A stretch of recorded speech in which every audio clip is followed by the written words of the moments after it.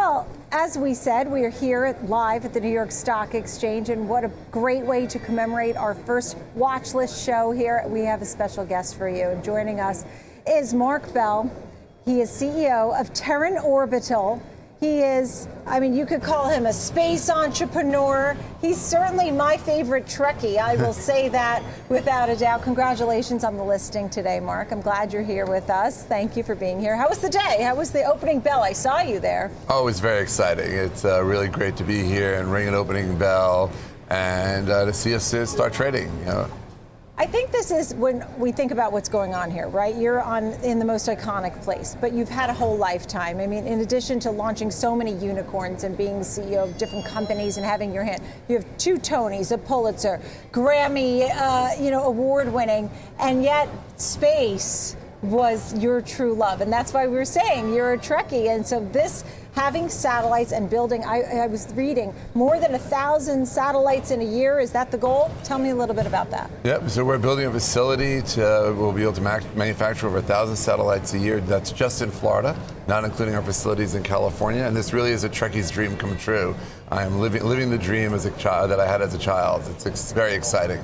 And you have your pin on, and the ticker symbol is LLAP. What does it stand for, Mark? Live long and prosper. See? I think that's so exciting. This is only the beginning for Terran Orbital. I saw the huge signage you have there in the middle of Times Square. Why now? Why was this the right time to have this IPO and to begin this venture? So we needed capital. We realized that people are finally understanding what you can do from space, and the price of launch has come down, and the cost of satellites because of us has come down. So that those 2 things combined made it affordable for both companies and governments to do things in space that you could never have done before. And so you're working so closely with NASA, with the U.S. military. I saw, others as well. Tell me about some of the partnerships and some of your goals for the company.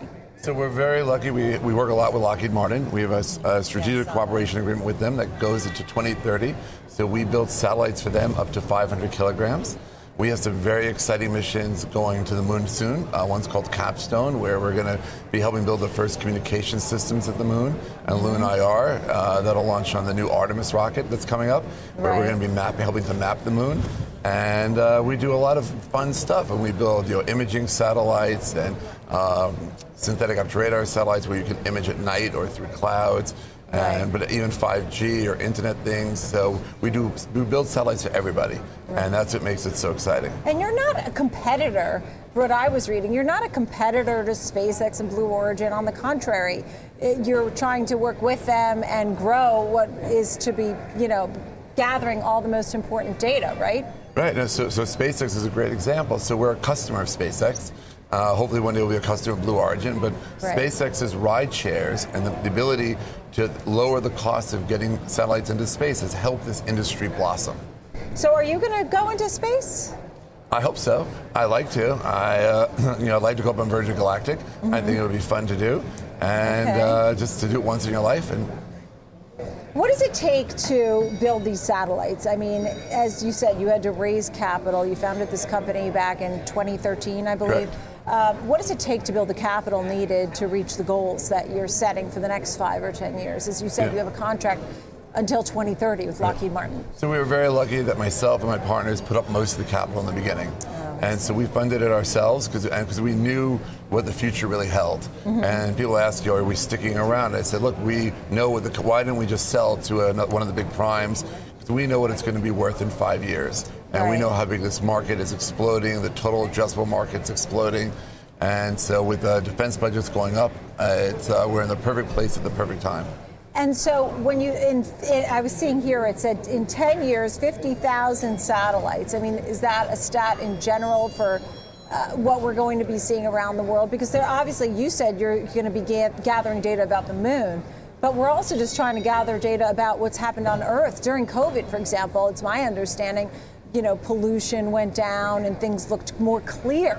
from outer space. Is that right? I mean, what are some of the most interesting fun facts and things that are occurring that regular folks might understand? So the 50,000 number actually came from the U.S. government. They said 50,000 satellites will be built over the next 10 years. And our view is somebody's got to build them. Right. And why can't it be us? And so we're one of the last independent manufacturers of small satellites in the U.S., which is really great. And our satellites can be used for everything from national security to climate change and monitoring glaciers, to monitoring rainforest deforestation. There's a lot of things that we could do from space that's just economical that you can't do from the Earth.